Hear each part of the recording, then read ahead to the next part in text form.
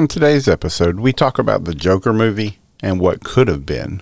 We also reveal how the idea for the Tulsa King came about, and what does the I in iPhone stand for.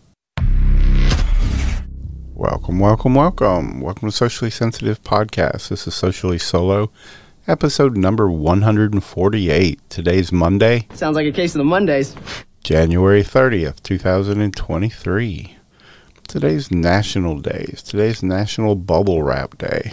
That's always fun to just sit around and just pop all the bubbles in the bubble wrap. Today is also National Croissant Day. Bitcoin is at $23,109, which is down about 2% from yesterday. It hit just short of 24,000 yesterday before it started slowly coming back down. So maybe we did find its peak. I saw an article about the 2019 Joker movie with Joaquin Phoenix. It was the first R-rated movie to hit $1 billion at the box office. And it got Joaquin Phoenix his first Oscar. You know, it was a standalone, separate from the DC universe, which is probably why it was so successful. Because pretty much everything else in the DC universe so far hasn't been that good. But there was a deleted scene that would have connected it, I guess, to the past DC movie. One from long before even really the DCU even existed. The original end of the film would have been that after the police car chase at the end of the movie, Arthur, when he escapes, he would have escaped, grabbed a piece of broken glass from the crashed car, and gashed a deep smile into his cheeks. Then that ending, would have created the idea, I guess, that River Phoenix's version of the Joker was the same as Heath Ledger's back in 2008's The Dark Knight. The one where he says, "You want to know how I got these scars?" That really wouldn't have made, that much sense. Because they were pretty different characters, and I definitely liked the way they took this one much better. Instead, they did it by having him paint a smile across his cheeks with blood as he crawled out of the police car wreck. It also was rumored that another alternate ending that they had was one that had the Joker shooting Bruce Wayne's parents in the alley and then turning to walk away, leaving Bruce as a child standing there crying, and then in the last moment turning back around to also shoot and kill Bruce Wayne, kind of eliminating Batman as a whole, or at least, I guess, the Bruce Wayne Batman. In that alternate universe, I wonder if there would have been anyone else that would have, stepped out of the shadows to eventually become the Batman. I also wanted to tell everyone about a new coffee brand called Coffee Brand Coffee. It's fresh roasted to order using only the highest quality coffee sourced direct from farms around the world.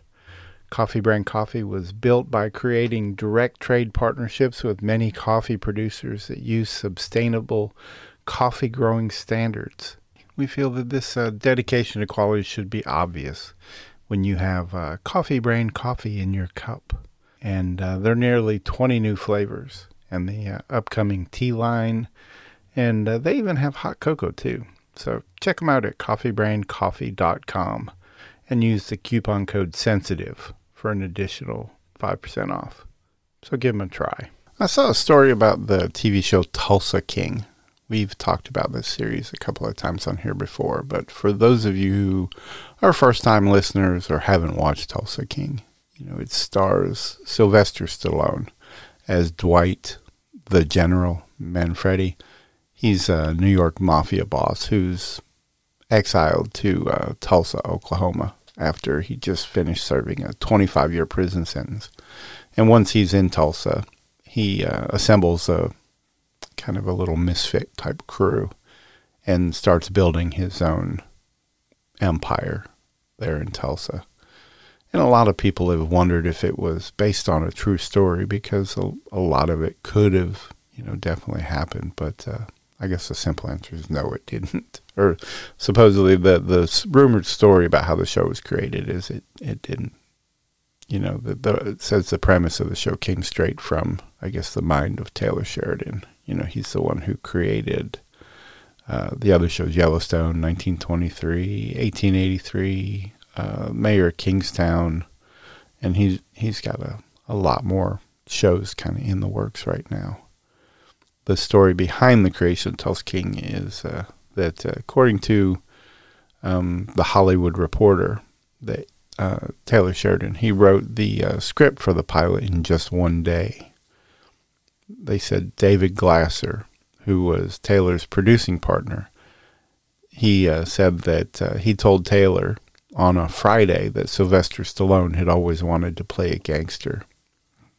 David said that Taylor starts to spitball the idea of a fish out of water type story for about an hour. Then Saturday afternoon at 4 p.m., he goes, check your inbox. And there's a script in it that he's written called Kansas City King. And he said it was incredible. The next week, I guess the two of them pitched the script to Sylvester Stallone, who signed on pretty quickly, along with showrunner Terrence Winter, who he's the, I guess, Emmy-winning writer behind The Sopranos and Boardwalk Empire. And this show's name, I guess, was later changed to Tulsa King after they decided Kansas City just didn't feel remote enough. And it's already been confirmed through Paramount that the series will be back in, or they renewed the series back in November. After just the first 3 episodes it streamed, they renewed it for a second season. Haven't announced a release date for when season 2 will be. So I guess for the time being, we just have to wait and be patient. Who knows what the I in iPhone stands for? The iPhone's probably the most recognizable piece of tech in the world. What's the name actually mean? Apple has kind of a long tradition of sticking the letter I in front of everything that they sell. You got the iMac, the iPod, the iPhone, the iPad, iTunes. The iMac dates, all the way back to 98, meaning that Apple's I has been around for about 25 years. But, of course, not everything has an I in it, because they do make the Apple Watch, Apple AirPods, Apple TV. But the I is still pretty dominant. And a lot of people guess that iTunes is, which came out back in 2001, is where the I comes from. But, since we just said that the iMac was actually back in 98, so that kind of predates that. A lot of people thought that the I stood for Internet, which is kind of a correct answer. But thankfully, I guess Steve Jobs himself told us back exactly what it meant. He revealed it back in 1988, and he said it stands for 5 words, which one of them is Internet, so the people that did guess Internet kind of got it right. But those 5 words are Internet, individual, instruct, inform, and inspire. Now you know. Oh, well, that's all I've got today. Just want to thank everybody for tuning in. If you enjoyed this episode, please be sure to share it with your friends and family. And don't forget to subscribe to our podcast so you never miss an episode. So thanks again for listening, and we hope you have an amazing rest of your day. See you tomorrow. Bye. If you haven't already, subscribe to Socially Sensitive on Apple Podcasts, Spotify, or whatever your favorite podcast platform is. And while you're there, leave a review and a 5-star rating. You can also find us on Facebook, TikTok, Twitter, and all social media platforms by searching the tag @SociallySensitive. Also, check out our website, sociallysensitive.com, and grab some officially licensed products.